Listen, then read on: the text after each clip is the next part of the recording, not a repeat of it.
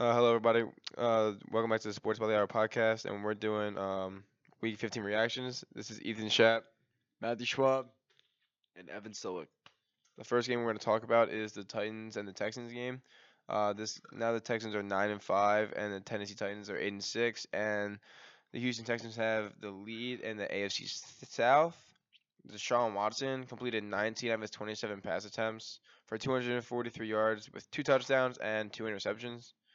Ryan Tannehill, who has been a great improvement to this team, and really just set a fire into the Titans since he's been here. Completed 22 out of his 36 passes for 279 yards, 2 touchdowns, and 1 interception. The Titans got out to Houston got out to a big start. With a 14 and nothing lead at halftime. One big play was a huge pick on the 1 yard line by Whitney Merciless, and he returned it I think to his inside his own red zone. I know that for sure, and that was just a big turning point in the first half. Then in the second half, Titans came out strong and scored 21 points to the Texans 10, and just barely lost the game 21-24. And the big playmaker in this game to me, well actually I have two. Both are on the Houston's offense. For the rushing attack, you had Carlos Hyde had 26 carries for 104 yards and a touchdown, and the receiving, DeAndre Hopkins, in the big game, he had 6 receptions for 119 yards. He averaged 19.8. And then also in the passing game, Deshaun Watson got the ball to Will Fuller for 61 yards on 5 catches, and Kenny Stills on 35 yards for 3 catches. So Hopkins had a big game, Carlos had a big game, and Deshaun Watson spread the ball out on offense and was able to make the most out of it. Yeah. All right, so the Texans in this matchup, they kind of slowed down the avalanche that was the Tennessee Titans.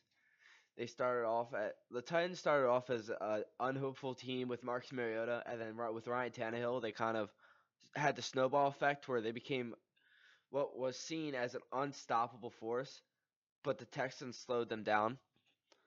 Um, but my highlight player of this game is definitely AJ Brown, the rookie, with 8 receptions, 114 yards, 14.3 averaging per reception, 1 touchdown, and a 60-yard long. Um, that's just great, especially as a rookie. And the Texans D isn't all that, especially with J.J. Watt off and on, but their secondary isn't the worst in the league, and he was able to just put up numbers just as good, like the same amount of numbers as DeAndre Hopkins was. Um, Also, I do want to talk on Derrick Henry. This wasn't his best game of the season. It wasn't a bad game with 21 carries, 86 yards, and an average of 4.1. But it was not the Henry that the Titans have been relying on for the past few years. Not past few years, I'm sorry, past few weeks. But I do like how they're finally they're finally seeing that they have a good wide receiving core and they're able to utilize the passing game. I'm I'm glad I didn't get bashed on for Derrick Henry. That happened a while ago in some chats. But but going off of what Evan said, I do like how they're starting to move a little bit away from the run as much because when you can establish a very strong run game, that opens up the pass a lot. Once teams decide to commit to the run, that can open up a lot of space for Ryan Tannehill, guys like AJ Brown, Corey Davis, all the receivers. And I think it can make this offense a lot more dynamic, not just for the remainder of the season, but also in the future. Um, Also, Texans coming out with a huge win. Titans coming out with a huge loss. This really hurts their role in the power rankings. This hurts their kind of momentum. They had a lot of momentum going into this game, and it kind of fell apart. So the next game we will be talking about is the Rams and Cowboys at Dallas. This game came out 21-44. Dallas came out on top. This was for the Dallas Cowboys. This was the biggest game of the season. They established their identity as a running offense with a defense that bends and does not break. Um, my main thing was they have been relying so heavily on Dak Prescott and loading him with more passes attempts than he needs when they have Zeke and Tony Pollard in the backfield. Uh, The fact that Zeke had 24 carries for 117 yards, 4.9, averaging 4.9 and 2 touchdowns is Zeke is back. Zeke is back. But I also want to talk about the rookie Tony Pollard. He had 12 carries for 131 yards, averaging 10.9 a carry with 1 touchdown. Those stats are just insane. Every single time he touches the ball, according to those stats, he got a first down. And I do like how even when they did go to Dak, he was able to capitalize and not make mistakes. And the O line was finally what it was supposed to be, the best O line in the league. They shut down Aaron Donald completely. And honestly, their passing game is hard against the Rams because they have Jalen Ramsey and etc. But I do like how the Dallas Cowboys were finally able to establish their identity as we will run the ball down your throat and then shut you down on defense as well as possible and not let up as least points as possible. Now, I do want to agree with Evan, but I want to add on to it. There was one specific outing that kind of really established the Cowboys as not just a dominant force in this game, but kind of showed the league that they do have what everybody was looking for at the start of the year and what everybody was expecting. And that was a 97-yard drive in the first half. Ball pinned on their own 3-yard line. Dak Prescott was managing the game. He managed everything perfectly. They ran the ball with Zeke. It was one of the best drives I've seen all season. They went straight down the field without any hesitation, got the ball in the end zone with ease. And the Rams defense is not an easy task to take on. Their offense is a different story. Their defense is very solid. And honestly, everybody bashes on the Rams this year, but their defense is still up there with the best. So seeing Dallas able to establish that force, that explosiveness that people hadn't seen this year, and also at the same time being able to just pound the ball down your throat, it was great to see. For the first time this season, the Dallas Cowboys, who's been top 5 offense all year long, first in first downs, top 5 in yards. For the first time, they came out and played like we expect them to play. They had a complete game through and through. They scored in every quarter. I mean, it was just they just killed the Rams. Now, I want to talk going back onto the Rams. A huge point of this team, and really they live and die by this, is Todd Gurley. And once again, he just isn't healthy. He's not the same Gurley, and I don't think he ever will be. Man had 11 carries for 20 yards. That's an average of 1.8. And he had 3 receptions for 18 yards, averaging 6 yards. I mean, this team, he's the best player on the team, and you can't expect him to get more than 50 yards a night. And without it, Sean McVay and his offense is just lost. You can't rely on Jared Goff to win you games. He needs that tier 1 MVP caliber running back, and they just don't have it anymore. So I really don't know what this team is going to do in this division with the powerhouse 49ers, Russell Wilson and the Seahawks, and a young Kyler Murray who's only going to get better. I don't see how this team exceeds in this division for the near future. This is more of a broad question. Sean McVay, if I'm in Sean McVay's in his spot right now, I don't know what to do because they just traded away their next 2 first rounders and a second for Jalen Ramsey. They just traded away their future in the draft, so they went all in on a cornerback, and that's great and everything. But it's not their defense. It was never their defense. It's Jared Goff's inability to get the conversions that they need, not the ones that he gets a 5-yard dump to Higbee or like a 5-yard dump to Cooper Kupp. It's not what they need, and when he goes over the top, his inaccuracy shows. So if I'm Sean McVay, I try to make a big trade and get some picks back, and try to salvage what they have because if I'm in their shoes right now, they're in one of the toughest divisions in the league, and unless they make a play and go for a chance, playing it safe will never get them past the teams that they have to beat. Yeah, I do want to agree with Evan. If you look at the Rams' offense, they should be good. They should be very good. You got guys like Todd Gurley, Robert Woods, Cooper Cup, Tyler Higbee, Brandon Cooks, and you also have Rob Havenstein on the offensive line, who is one of the best in the business right now. They should be talented. They should be very good. The Sean people are saying the Sean McVay card has expired. The Genius card has expired. On partially it has, not entirely. Sean McVay is a fantastic coach. He's got many more tricks up his sleeve, but the majority, I'd say like 95% of this is on Goff. Goff can't Goff is not a quarterback at this point. He has proven time and time again that he cannot complete any pass longer than 10 yards. But what do you do if you're the Rams now that you've made him the second highest paid quarterback in the league and in history? Because if I'm telling you honestly, like I don't know, because I don't know if any team would trade for him.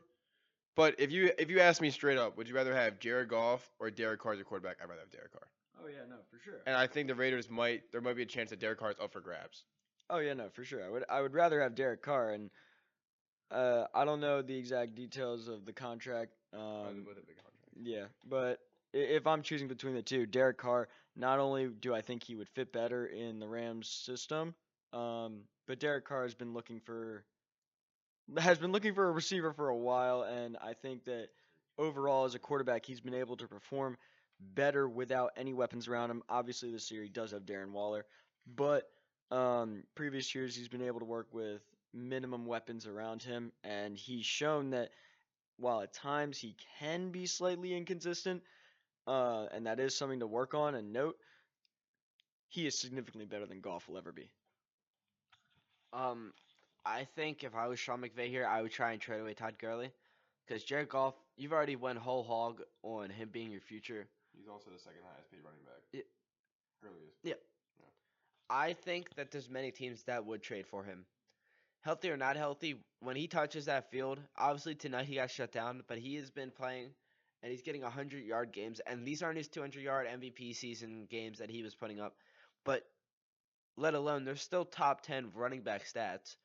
Now some nights he goes nothing, some nights he goes 100. I don't think he's the problem, but I think he's such a big part of their salary cap that there's many teams that they could trade they could get a first rounder out of. I think especially like the Dolphins who don't have a running back right now, period. Don't have anything. Well, I agree with that. The Dolphins don't really have anything going for them except for Devontae Parker. But I think the Dolphins would there's a bunch of teams that would be looking for this big name, big brand running back that could bring into that they could bring into their team. So if I was Sean McVay, I would try and trade away Todd Gurley, but I don't know what the exact problem is. It's more of the offense is not clicking. I have one more question for both of you about the Rams. So they traded for Jalen Ramsey, right? And he is a free agent after this year. And he is in the trade. He promised them on his word that he would re-sign. What do you think? What do you think the chances are that he does, in fact, stay to his word and re-sign with the Rams team that has struggled and that they're in such a hard division with the powerhouse 49ers, Russell Wilson and the Seahawks, and a young Cardinals team with Kyler Murray that's only going to get better? Jalen Ramsey is going to re-sign if they make an offensive move, whether it's Gurley or Goff during the offseason. That's the only way I can see him re-signing, because if you replace one of those pieces, the Rams' offensive line is very good. You can have a good running back that you can get out of the 4th round of the draft with that Rams' offensive line. The running holes that they make are massive. At times they play like Dallas's offensive line or Pittsburgh's offensive line, but other times they can get banged up and things can go south. But the only way that I see Jalen Ramsey re-signing is if they make a big offensive move this year, because as a team and from a coaching perspective, this Rams team can easily compete with everybody in their division. if they get a better quarterback, I feel like the Rams could compete with the Niners and the Seahawks. And I think Jalen Ramsey would resign if they made one of those big moves. Also, once they sign Ramsey to that deal, you would imagine he'd be a top paid cornerback, if not second, He would be one of the top paid all time. because they have Gurley, who's the second highest paid running back. They have Goff, second highest paid quarterback. Donald, or second highest paid defensive line. So I mean, they have a lot of money on. That'll be a lot of their salary cap on 4. I'm gonna let him go first. Going back to his first question, I have Jalen Ramsey signing back with the Rams about at a 70% chance because so far Jalen Ramsey hasn't given us a reason to not believe his word. So I would stick true to it and say it's a minimum of a 60% chance. The 40% is he wants to win. Any player wants to win, and when you're on a team that's losing, most players tend to lose their love for the game. For example, Calvin Johnson, one of the best wide receivers to play the game, lost his love for the game because he was on a team that couldn't win, couldn't go to the playoffs, and he could get a 300-yard game, and it wouldn't make a difference. It's just for me. I feel like the 40% of it is he wants to win. The other 60% is stay true to his word. So Jalen Ramsey at the offseason has a hard decision between him, his integrity as a player and as like just as a man, a human, or his being a player and wanting to win. So at the end of the day I would give it a 60% chance. But I do agree with Ethan that at the end of the day they would have 4 of the highest paid players in their respectable positions. So he would definitely not get paid as high as he wants because I don't know if their salary cap would allow it. I don't know the exact salary cap, but just from the statistics of how much those 3 players are paid, there's probably not much room for the rest of the players. And I don't know their exact contracts, but Cooper Kupp is going to want a big contract after this year. Brandon Cooks, when he's healthy, is a great wide receiver. It's just can he keep his head off the ground? And then Tyler Higbee is a tight end that catches everything and is like an reliable. I just feel like at the end of the season, there's going to be a lot of like terminosity. What's it called? Like terminosity? No, it's not terminosity. There's going to be a lot of. It's gonna a lot of, huh? Like change turnover. There's gonna be a lot of like animosity in the locker room, and they're not going. It's going to be very hard for them to succeed next season. I don't expect them to be anywhere in the playoffs for the next 2 seasons. All right, next game. Yeah, next game. Next game we're going to be talking about is the Atlanta Falcons at the San Francisco 49ers. What a shocker. What an ending, first of all. I just want to start off by saying that nobody expected this. But at the same time, with Atlanta's defense, not Atlanta's defense, Atlanta's offense, they're always potent, even against like the best defenses in the league. That combination of Matt Ryan and Julio Jones is absolutely fantastic, and it showed this game. They still have it. Granted, they did rely on Julio pretty big amount. Matt Ryan, 25 completions on 39 attempts for 210 yards and 2 touchdowns with a quarterback rating of 95.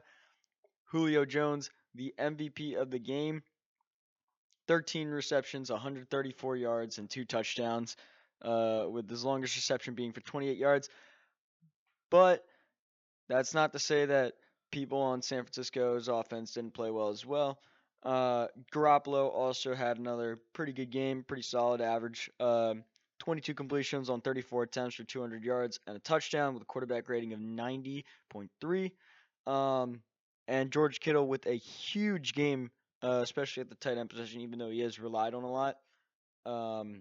13 receptions, 134 yards, no touchdowns, unfortunately. I was surprised to see that they didn't go to Emmanuel Sanders more. He did only have 2 catches for 9 yards. My apologies. Because this year Emmanuel Sanders has been an absolute stud for the Niners. When Kittle was missing games, Emmanuel Sanders was their focal point. especially when all their running backs started getting injured. They really relied on Emmanuel Sanders in the passing game when Kittle and their running backs were missing games. And I was surprised to see him only get 2 catches for such little yards this game. I feel like maybe if they went to him more often, things could have been different. Um, the run game wasn't really working for the Niners. Their leading rusher was Raheem Mostert on 14 carries for 54 yards and a touchdown. Tevin Coleman backing him up, 4 carries for 40 yards, no touchdowns. Pretty solid stats from him. Had he gotten more carries, things may have been different. But the ending, I the ending was ridiculous. A catch was called back, and without hesitation, Atlanta went up and they punched the ball into the end zone as time expired. Or actually, I think it was one of those. They threw it to Julio and he extended the ball over Yeah, the goal line. yeah. It was a crazy game. And it really set the 49ers back a lot in their conference and in their division. What did they fall to? 5. So Yeah, first. they fell from first to fifth in the conference. So that's a huge loss. They just lost their number one seed. Obviously, I do think that they can quite possibly regain it. Um, they do play Seattle again. Ethan, they do play Seattle again, Yeah, right? the Yeah. 49ers play Seattle week 17. If they win out from here, they if the 49ers win out from here, they play the Rams, which are trying to get into the playoffs, and then they play the 49 and then they play the Seattle Seahawks, and they have the same record right now. If they beat the Seattle Seahawks and the Rams, they'll take the 1 seed back and they'll have it. Yeah, and that is Which very that which that they should. They yeah, should. no, that's very much likely. Seattle got away with a little bit of a cheap one the first time out this year.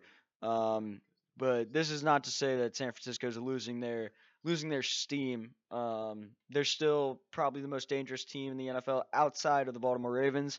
And it's honestly kind of scary to think that a team with what an 11-3 record is Fifth seed. is fifth in a conference. That's kind of scary to think about. But that just shows how fantastic the NFC is and how stacked it is overall. Anybody else? The Vikings are 10-4 at the 6th seed. Yeah. Um, for me, this game was more of not San Francisco losing and like dropping down seeds. This is more the Atlanta Falcons showing that they are no joke, and Julio Jones showing that he is a top 3 wide receiver. Even in double coverage, he's able to go up, get 13 receptions, get 134 yards, and 2 touchdowns. While I was watching that game, when he got that last end zone catch, there was 3 49er players around him when he caught it, and 2 of them hit him, and he still was able to extend the ball while holding onto it with an iron grip. I didn't even see the ball move. So for me, that was an excellent play by him. It was an excellent play by him, and it's also the Falcons players are trying to play right now, not for a seed, not for a playoff, not for a draft pick. They're trying to play for their head coach, Dan Quinn. They're trying to play hard for him because he is on the hot seat. So I feel like you have to take that into account. And also, I want to call out Devontae Freeman. 12 carries, 39 yards, 3.3 average. That's horrible. Like, just straight up. I mean, obviously Todd Gurley had a worse week, but it's still for me. They rely on him so heavily. They need him to play hard and they need him to play very well. And he has just not showed up this year. And he has been, and honestly, to me, he has just been seen as undisciplined and just not the running back that he's been in the past years. Right now, I feel like he is a loose cannon and is unable to put up the stats that he needs to be to like back up his loose cannon mentality. So pretty much we've hit on all the topics I want to talk about. One little neat thing I want to point out is both the leading receivers for the 49ers and the Atlanta Falcons. Schwab already read them, but Julio Jones and George Kittle both had the same amount of receptions with 13s and the exact same amount of yards, which was 134. And that's pretty crazy. Julio did have 2 touchdowns to Kittle's 0, but the same exact stat line other than that, which is pretty crazy. I want to talk about. honestly, I was very surprised that the Falcons won this game. They come at some games they look absolutely terrible. Their defense isn't even a thing, and other times like this they play hard nosed football to the very end, and it's very very random when it happens. I would have thought this is one of the last games, not only because they're going against the 49ers, but because Calvin Ridley is hurt, and Calvin Ridley acts as a deep threat on this team to give Julio Jones a break from the double team, and instead Calvin Ridley's out, and Julio Jones had all of the attention on him, and I'm gonna give credit where credit's due. Even without his number two, Calvin Ridley taking some of the pressure off, he still got the job done. So I gave the shout out to DeAndre Hopkins earlier in his game, and shout out to Julio Jones. He deserves it in this game. All right, you have more topics about this one? One more thing. I have one more thing to talk about, and that is the Falcons are just upset city right now. They beat the Saints when they were 7-2, while the Falcons were 2-7, 26-9. They just swept them. Not really swept them, but they swept them. They ran them over, and then they were able to put up 29 points against the San Francisco defense that seemed to be Second best in the league. the new Iron Curtain, and they were able to put up 29 points on them. Iron Curtain, Steel Curtain, they're the same thing. But at the end of the day, the Falcons are a hit or miss team, and they'll either play great D, play a great offense, and beat you, or they will play neither, and Matt Ryan will throw it 50 yards over his wide receivers, and their defense will not play. So I just don't know how I feel about the Falcons going into the future. I feel like they have a good basis to build off of, but I don't know what to exactly they should go for in this draft or what they can do to improve it. It's obviously some position on defense, but I do not know what position they would need most. If it's a rusher or if it's a cornerback and somebody in secondary. The next thing we're going to talk about is the Buffalo Bills clinching the playoff berth with their Sunday night win over the Pittsburgh Steelers. It was a low-scoring game, 17-10. But yeah, congrats to the Buffalo Bills. Josh Allen has come in the second year, sophomore year, and just played really well. So congrats to the Bills on clinching their playoff berth. And now they have a chance this week to take the Patriots, and if Patriots lose out and they win out, they can actually take the division from them for the first time that I can ever remember. I also want to congrat the Bills. Good job, Josh Allen. Good job, Bills defense. I'm not going to congratulate your wide receiver core, but other than that, Tre'Davious White's a beast. Great job to their defense and great job to their offense. To the QB, Josh Allen, the sophomore who has shown nothing but potential. He needs to hone in on his wide receivers, but other than that, congrats, Bills. Good luck going for your division. It's going to be hard. And the Patriots are a good team.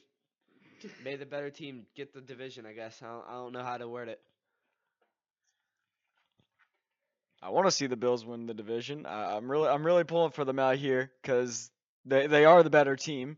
All around. The Patriots, I would give them the edge on offense at this point. The Patriots offenses look pretty. It's like Ethan's appetite. It's a black hole. It's just what goes in doesn't come out. You don't see anything out of the Patriots offense. Had a higher scoring game than the Bills have all season. I mean, I like Josh Allen this year more than Tom Brady. He's barely ever scored above 28. Okay, just shut down. But the thing is, between those two offenses, the Patriots have put up a 30-plus game against the Steelers in Week 1, and Josh Allen has struggled to put up any more than 21 against almost every single team he's played against. The Bills are not an offensive team; they're a defensive team with a quarterback that makes no mistakes. Well, not no mistakes, but barely any, and there's not many interceptions. So I don't think it's right to say they have a better offense, especially when the Patriots offense has just looked like it hasn't been able to get off the ground. But I feel like they are still more explosive than the Bills offenses right now.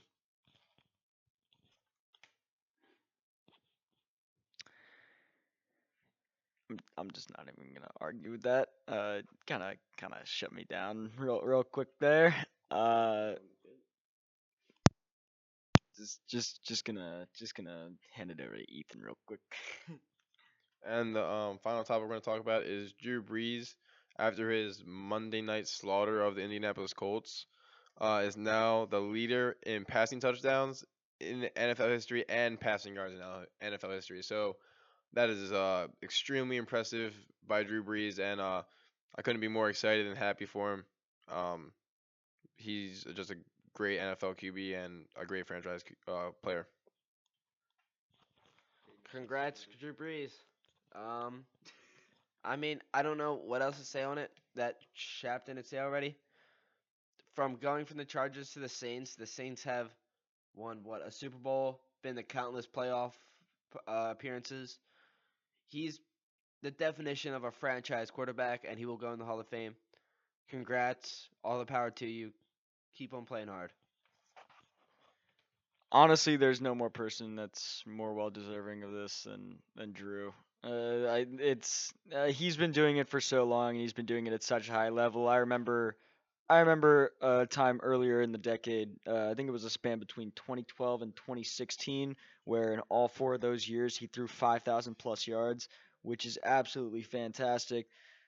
Drew has just been Drew's been dominant, but he's also been a very underspoken name up until recently. I feel like he didn't get enough credit at the start of the decade. I feel like he didn't get enough credit when he was putting up 5,000 yard seasons by the bunches, which was unheard of at the time. Not many people were throwing for 5,000 yards, and there was a time where he threw 5,000 yards in 4 or 5 straight seasons. So that's pretty amazing. So good job, Drew.